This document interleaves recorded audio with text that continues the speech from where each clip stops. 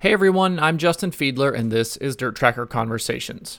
Ashley Stremme grew up on the dirt tracks of central Pennsylvania watching her dad race sprint cars, and has turned her passion for motorsports into a media career and a thriving dirt modified chassis company with husband David. Besides appearing regularly as a co-host on MRN's Winged Nation, Ashley has made TV appearances as a pit reporter for CBS Sports Network, with plans for doing more media in the future. She joins the show this time to chat about growing up in such a rich area for dirt racing, getting her first chances on Winged Nation, growing Lethal Chassis, her thoughts about the upcoming sprint car season, and much more. Through the early part of the conversation, you might hear noises and equipment in the background, but that was because Ashley joined me from the grandstands at Volusia Speedway Park, where they were doing track prep for Dirt Car Nationals. It should clear up near the 6-minute mark. So without further ado, here's my conversation with Ashley Stremme.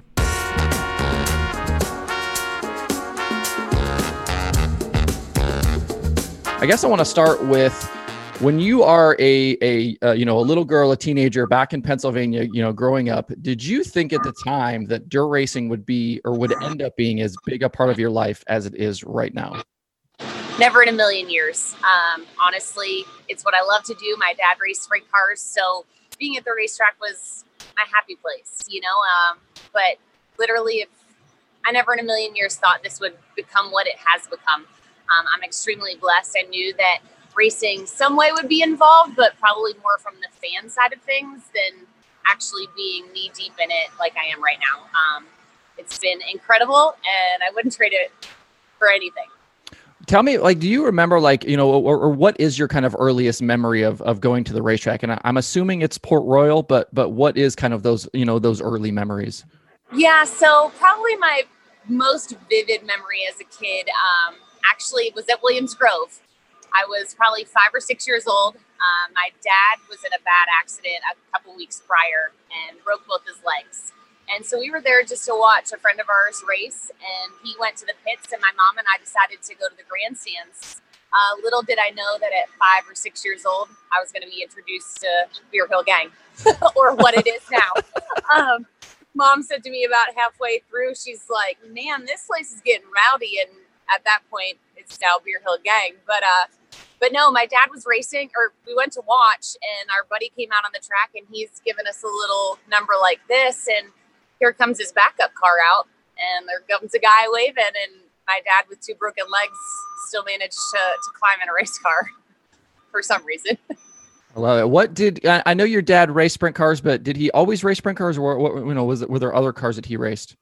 Yeah, no, he started out in mini sprints, I would say, is kind of where things really started. Obviously, you raced dirt bikes and go-karts and that kind of thing growing up, but mini sprints and then straight into sprint cars. And then he dabbled with little things like Odysseys, if you remember those back in the day. And but yeah, 410 sprint car racing was where he probably had most of his career. When you are growing up, is racing something that you yourself tried or wanted to try? I mean, was that something that drew you, or did you have fun just running around the pit area and just being a kid? No, I started racing go-karts when I was about 6 years old. That kind of went away, and that's when Dad kind of really stepped into the 410 world. As I got older, I started racing enduro cars when I was 15, 16 years old. And at one point, Dad actually wanted to put me in a sprint car. And at that point in our family, we couldn't field 2 race cars. And I knew that I'd kind of be shutting down his dream for me to just try to make it. So at that point, I wasn't really ready to climb behind the wheel because I knew my dad was still having fun. He was still loving it. Now that I look back on it, do I wish that I would have taken that opportunity? Absolutely. But I've had the opportunity to race the Better Half Dash at Charlotte with the women in the NASCAR world and do things like that here and there. And it kind of scratches my itch, but not really. I've been begging my husband to get me a modified, but he won't. So, that doesn't seem fair. It doesn't, no, but we got a lot going on too. So yeah. As you kind of grow older and get past high school and things like that, was racing and dirt racing, did it stay a part of your life, or was there a point where it kind of went away and then came back? Yeah. So my dad was still racing sprint cars while I was in college. So literally I'd made sure when I laid my college schedule out that my Friday morning classes were early so I could get back on the road home to catch up with Dad before he left for the racetrack. So that was pretty much through my college career. And then after he quit racing, there definitely was a little lull there. Obviously, I was still going to the track just because it's where my friends were. It's what I love to do. But I was still involved in racing. I was working as Miss Motorsports. I was doing promo model stuff, working for different companies in the racing industry. So even though there was a lull on the competitor side of things with my dad no longer racing, I was still actively involved in one way or another. When did you, I mean, like, I feel like, a big thing that fans probably know you from is, all of the media work you do, TV and Wing Nation and all of these things. Was that media stuff, like, when did that kind of come into play that could potentially be a career path for you going forward? Honestly, it all started with Wing Nation.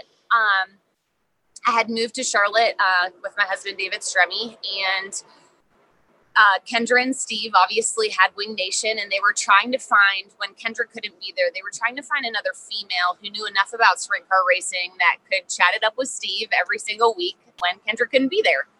And I got this phone call one day, and they're like, "Hey, do you want to be on Wing Nation?" And I'm like, "Yeah, I'd love to, but I have no formal training whatsoever. You're going to throw this Central PA girl into a world with a microphone, and I have no idea what I'm doing." And here I am. Never, like I said earlier, never in a million years did I think it would come to this. Obviously, Steve has been a huge leader into my learning of what my knowledge that I know now on the media side of things. But I've always been that chatty person. Like, I can chat to Billy, 2 rows down, just because it's something that I enjoy. As long as our passions are the same and we have the same interests, I can really talk to anyone if necessary. So that side of things wasn't so bad. It was just more of overcoming that issue of, not being seen as that, because that's not what I went to school for. That's not what I did. I had no formal training whatsoever. So that was kind of hard for me to get over. I still get nervous to this day. You slap a microphone in front of me, I still get the jitters, but that's because I love it. When you what was that career path initially? Like, what did you do in college, and what did you think you were setting yourself up for? Yeah, I went to school for graphic design. I was wanting to get into the gaming world and creating video games. And eventually, my uppermost goal was to work for Pixar. But as soon as I got out of college, then I started working at a newspaper, laying out the papers, making ads, doing that kind of thing. And then that quickly all changed when I moved to North Carolina I end up marrying my husband. I'm curious, like, when you're growing up in, obviously Central Pennsylvania is this massive 410 sprint car area. And now you're like kind of so heavily involved in modifieds, but like, were you fans of multiple divisions, multiple categories? Were you a pavement fan? Or has it always just kind of been 410 sprint cars? 410 sprint cars is definitely my first love. I do enjoy late models significantly, but asphalt racing, I'll be honest, to this day, I can't really find enjoyment in it. It's what my husband did at the time. So, him and I would always argue. He'd tell me that, dirt was for farming, and I'd tell him that, asphalt was for getting to the real racetrack. So we always had that argument. So obviously, as you can see, I won the war there. But no, it takes a lot for me to get involved into the asphalt world. A lot of laps, a lot of days spent at the track for one night of racing, and a lot of money spent too. So yeah, I was definitely a sprint car girl all my life. I still am. It's still my first love. When sprint cars are on the track here, you'll catch me just flying up real quick just so I can watch. But obviously the modifieds pay my bills. But I love them too. But I'd throw the late models in there. I really enjoy the late models as well. How did you do kind of with your dirt fandom? Like, you're with David, obviously going to the racetrack a lot. Like, were you able to kind of keep up still with the dirt stuff that was happening? Or did you kind of have to like come back to that later, after you and David kind of transition? Yeah. So when you're in the Cup garage every single weekend for 4 days out of the week, you know how it is. You have a lot of downtime. So I was able to keep up. That was kind of before Dirt Vision and pay-per-view and Flow Racing and things like that really became prominent. So it was more of, reading your local news, auto racing news, your area auto racing news, and following stuff online with Hose Heads or whatever the platform was. But yeah, I definitely tried to keep up with it even when we were on the road. In having your involvement with, 410 Sprint Car Racing now versus you growing up around it back then, are there differences kind of in tracks in central Pennsylvania in the racing, or do you think that it's just kind of carried on and it still kind of is what it was? There's definitely changes. Obviously, you look at the car itself, technology has come a long way, but yet these guys are still setting up on the same setup blocks they have for the last 50 years. But that being said, we were local Saturday night racers. We didn't travel a series, we weren't with the World of Outlaws, which is absolutely incredible. But, when I was a kid, the World of Outlaws are just as big as they are to me now. It is the World of Outlaws. It's the premier series. But I think things have definitely changed. Basically I want to say maybe after the races are over, a lot of these guys load up and get out of there. Where before I remember, hanging out with Ronald Blaney when he would come to town, and so many different guys that would, when they did come to town, and it was still a Saturday night show for us, even though it was the World of Outlaws, you hung out. The camaraderie was a lot different than I think it is today. These guys are racing 90 plus shows a year. So Volusia's a little bit different just because they're here for a week, but these guys got to load up and get to the next place, and it's going to take them probably 6-10 hours depending on where they're going. And sometimes, it's just down the street. But I think the camaraderie's changed for the fans, drivers over the years. And I guess kind of similar question for, this kind of mod world that you exist in now with Lethal Chassis. What are kind of differences? I mean, and I'm assuming that, that kind of pack up and go on to the next thing is probably consistent there as well. But, kind of similarities and differences between the mod world and the sprint car world. Yeah, the mod world's a little bit more laid back. I'd say that the sprint car world has become a little bit more corporate because you do have large sponsors coming in. I think the mod world still does have that local dirt track down home feel. A lot of these guys have toter homes or bring their campers, so they're staying at the racetrack instead of headed to a hotel. So you still have that, hey, let's have a beer afterwards in the pits. We'll all hang out. We'll kind of debrief our night and just enjoy each other and enjoy why you're here, because we're all here to race. We're all here to win, but it's about the fun that you're having along the way. So it is a little different, I do think. But there's still a lot of similarities. We're all still competitive, no matter if we're racing wheelbarrows or 410 sprint cars or modifieds or whatever it is. We're all competitive and we all want to win. So at the end of the day, that's still the same. You and David with Lethal Chassis have obviously had a ton of success, and even for a company that hasn't even been around that many years. But what were the origins of Lethal Chassis? Where did that kind of come from? Why did you guys decide to start doing that? What's kind of that origin story? Yeah, so David was kind of wanting to step away from Cup at that time. Things were kind of winding down. There really wasn't a clear path for him to go in the next step. And so he really just wanted to step away at that point. And he had maybe raced 6 or 7 dirt races in general, let alone, I think, maybe 4 mod races. And David's work ethic is pretty incredible. So when he came to me with the idea to build mods, at first I was like, hold on a second, you've raced dirt 5 or 6 times, and now you're just going to build a dirt modified. We were playing with them. And like I said, only have raced a handful of times, but the guys that we were working with, the chassis builder that we had, we couldn't get the parts that we needed. We couldn't get the development and the help that we needed at the time. And David's like, I'm pretty sure I can do this. It's 4 wheels, tin and tubing. We can make this happen no matter if it's dirt or asphalt. And like I said, I knew his work ethic. So at the end of the day, I knew that he was going to do no matter what it took to make sure that we could at least get headed down the right path. If it didn't end up working out well, obviously we would have had to try something different, but it was kind of crazy. I was definitely on board, but there was still that moment of uncertainty. I'll never forget our very first night out in our car. I literally, before he went out, I was like, God, if this is a sign, you need to show it to me, that we need to keep driving this way. And He went out, set the new track record at County Line Raceway in where's that? Elm City, North Carolina. And then we won the feature that night. So that pretty much was God telling me this is the way we needed to go. How long did it kind of take you guys to gain traction? I remember, I can't remember if it was 2014, 2015, going to Dirt Car Nationals and Stremme winning. And then like the next day, like Jason Bolio, like buying the car out from under him. And like, I know that was probably pretty early on, but like, how long did it take for people to kind of start to realize what you guys had going on? We were very blessed at the beginning. We kind of hit a hot streak right out the box. One guy who took a chance on us went out to his first race in Screven, Georgia, and he ended up winning there. And so it really just kind of all snowballed so quickly. I don't even think we expected it to happen that quickly. And then, like you said, Jason ended up buying our car turnkey here, and we only had one car at that time. So we ended up sitting out the rest of the week and just basically helping him. And that's where I think our customer service is so important. And that's why we only build 25 to 35 cars a year, just because we want to make sure our customers are taken care of. They know that they can call at any time and David's going to pick up the phone.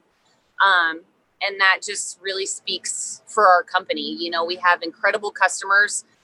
They lean on us, but we also lean on them, and they know they're a part of something much bigger, and they're part of a family with us. And that's really where it came from. I think every year, but last year was the first year we didn't sell a car here, one of David's cars here. And now this year we've already had people inquiring, but none of our cars are for sale this year. How do you guys kind of split, you know, running the company in terms of, you know, what do you do? What does David do? And how does that kind of work? Honestly, when you own your own business, you do whatever it takes. Yeah. We have three full-time employees now. And then we have two guys that are contract laborers on the side. So David is literally the one welding the cars together. People are astonished by that even to this day when they see him welding on the car when they walk in the shop. I guess they just don't expect that. But no, I handle basically phone calls, part sales, you know, social media, all the office paperwork stuff. But don't think for 1 minute that if we're a little bit behind in the shop, or, you know, one guy is out, that I'm not on the shop floor assembling parts or bleeding brakes or doing whatever I can to help out. Honestly, at the end of the day, we all have to make the wheel turn. So whatever it takes is really what it boils down to.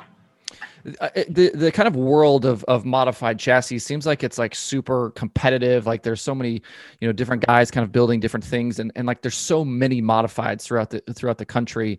How do you kind of keep up with things as they change? I mean, is Dave kind of, you know, is he kind of constantly iterating? Like, is he using his races to improve the chassis? Like, you know, what does that kind of process look like? Yes, absolutely. That's kind of the beauty of having your chassis builder being a driver, because a lot of guys will come up and they'll be like, "Oh, what do you got on your car? We don't have this." And David's like, hold up. Like, this could be a $5,000 piece. It could be a $500 piece, but we don't know if it's even going to work. So let me test it. Let me do the R&D for you guys. And then you guys can go to work and we'll determine if it's the right thing. So I think that's really what makes it good for us. A lot of these guys are out here to race for a living. We don't. We race for fun. We race because we love it. But most importantly, we race to help our business. You know, so to me as a wife and somebody who's extremely competitive, it gets frustrating to me knowing that on any given night we're throwing the kitchen sink at our race car just to try new things, when I'm like, I just want to win, you know? But that's what it takes. Obviously our business comes first. So we got to make sure that our guys can be fast, but we need to be able to help them be fast. And so, you know, sometimes we're completely out in left field, but it's because we're trying something. And to just go test every single week, A, becomes financially draining, and B, it just doesn't provide the same atmosphere as actually being on the racetrack in a race situation. So there's a lot to be said for trying things when you're actually racing instead of just going and testing. What's your guys' shop situation? I know you were in Mooresville, but are you now in Pennsylvania, or do you have a second place in Pennsylvania? Like, what's that look like? No, we're still in Mooresville at the moment. We'll be there until probably end of April, beginning of May. And then everything, we hope, fingers crossed, will be up and moved, and we can be from Mooresville to Mifflintown, shut down for 2 to 3 weeks tops, and then completely back full functioning in Pennsylvania. And as you guys like kind of set your schedule every year, and you don't run a tour, you don't run a series, but how do you decide where and when to go race? Volusia is always on the schedule no matter what. Just because that rat race of off season, as they call it, is pretty hectic for us. That's our busy season with building cars. And as for that, there really isn't anything on our schedule from that point on. David might have an idea as to a couple of things he'd like to hit, but again, our business really dictates what we do. Currently, we're booked through end of August right at the moment.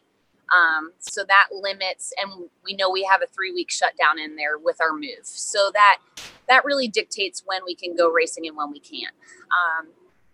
Basically, it's just build, hope you're ahead of schedule. And if you are, then you can head off to it for a weekend if there's something you want to go hit.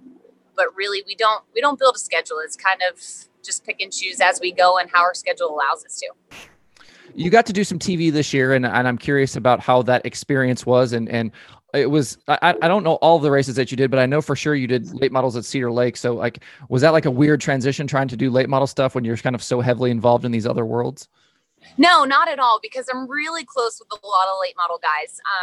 In fact, I'm probably closer with the late model guys than I am the sprint car world, because the sprint car world sees me as media. We can't tell her all the secrets. You can't talk to her. Go tell somebody. Yeah, exactly. So I love my late model guys.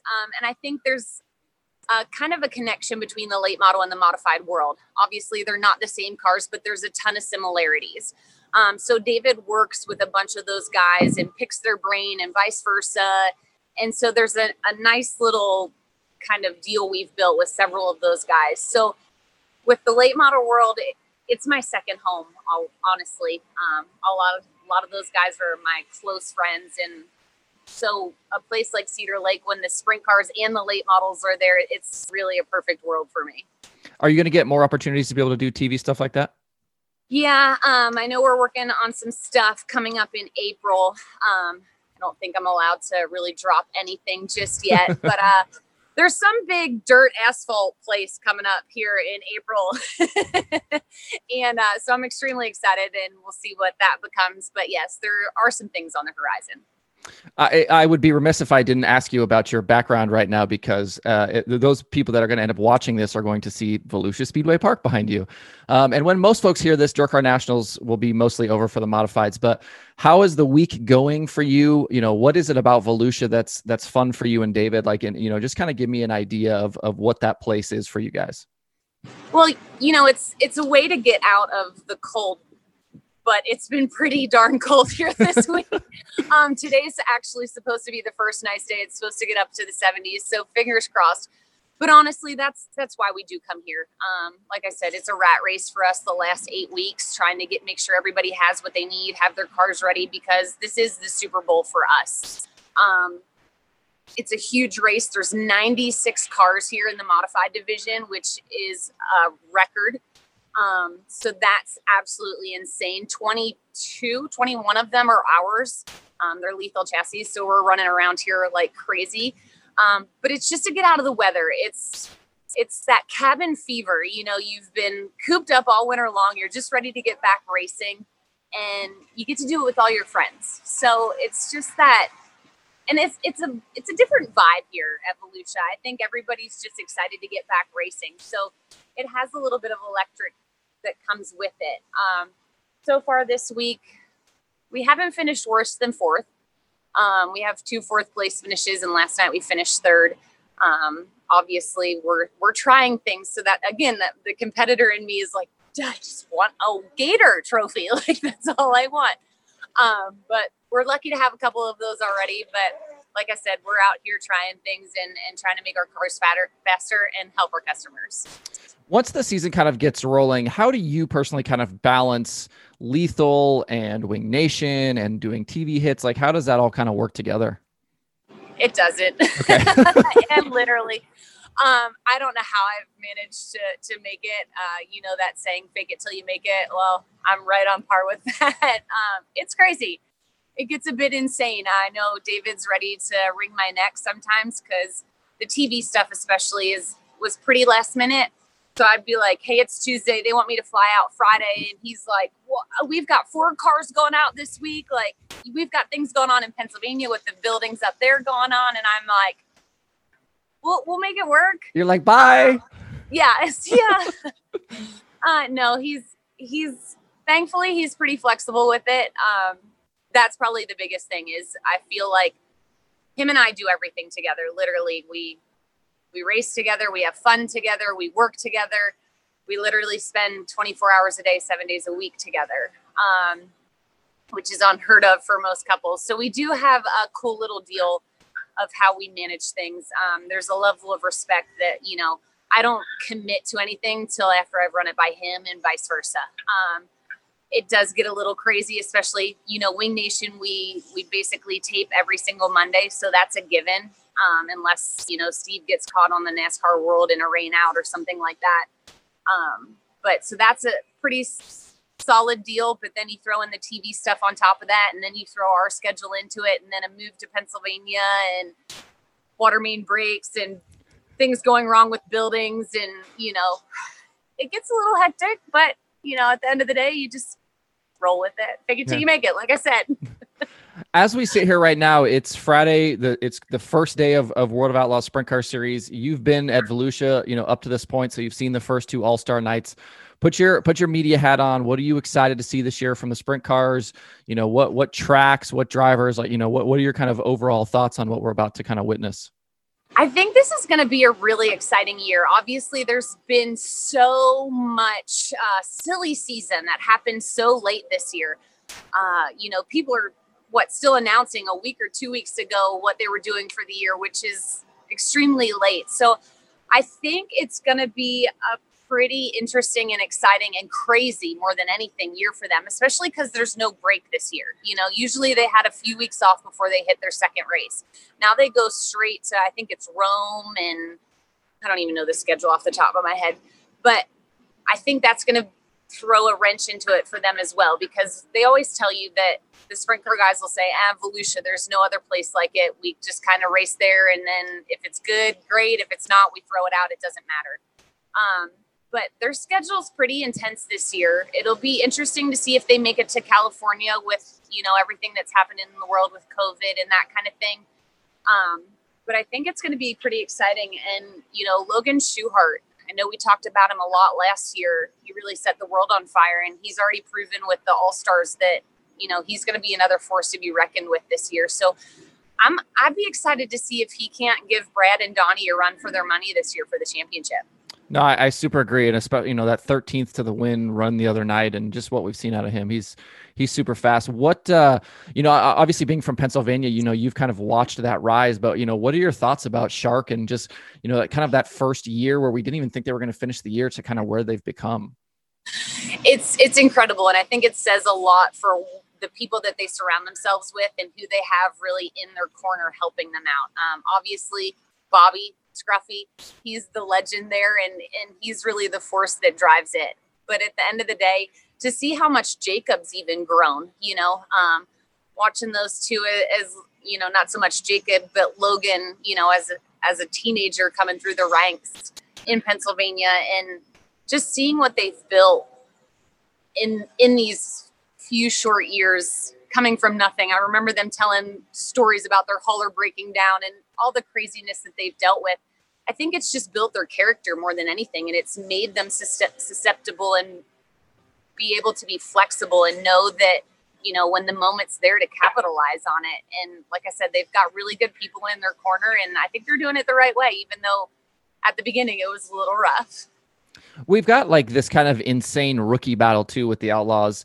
We've got 4 guys that are going to chase this thing, and they've all like already won World of Outlaws races. Where, who do you think comes out on top there? Is it Reitzel, or somebody like, can J-Mac kind of overcome this hole he's going to enter in when, when he finally gets here? Yeah. I mean, obviously Aaron with his all-star championships that he has, but I think coming to the World of Outlaws is going to be a little bit different. Not that his talent level isn't there. I think he's easily going to be a front runner, but I think the schedule is going to be a lot different. It's going to be a lot more nights on the road away from home. Even though he's from Texas, there's still that comfort level of knowing that with the All-Stars, you're kind of staying Ohio, Indiana, Pennsylvania. You're really not on the road for hours and days at a time. So that could, I think, play into it. It'll be interesting to see James. I think he's going to be, I mean, we've seen how quickly him and Casey have meshed in that 9 car and what they've done there and coming off hot like he has. But like you said, staying at home, knowing that he's got a little one on the way waiting for him to arrive. And I think that might also set a fire underneath him to really take a charge and really make things happen, just because he's got so much to really race for, if you will. We've already got 5 All-Star races now in the books. You know, who is the title favorite with the All-Stars? Like, you know, we're thinking maybe Eliason and Marks, but, you know, could somebody else you think jump up here and win this thing, Baylog or, you know, some of these other guys? I do, just because I don't really think they start points racing until Attica's the first race. Yeah. Yes, exactly. So, I mean, this is obviously a test run, and there's nothing that can provide anything more than seat time, just getting laps behind the wheel. Obviously, I want to say Brent Marks because he's a Central PA guy, but really, even the All-Stars have become extremely stout over the last couple of years. So I really think that's up in the books as well. I don't know. That one's a tough one. Yeah, that one's definitely wide open. Well, I will let you go. I certainly appreciate the time this morning, but give me the plug city, Wing Nation, Lethal. Where can people find you, keep up with everything? What's all that stuff? Yes, you can go out to wingnation.com, get our gear, see what's going on with Aaron and Steve and I, where we're at, where we're traveling. With Lethal Chassis, you can go to lethalchassis.com. We've got our gear on there, and then obviously on Facebook, and then you can follow me on Twitter at Ashley Stremme. And sometimes I give a little inside tour of where I'm at and what I'm seeing. This week it's been a little crazy, so it's just a lot of retweeting dirt car at this point. but yeah, we have a lot of fun. We do a little bit of adventure here and there, so be sure to follow along. And thanks for having me, Justin. I appreciate it.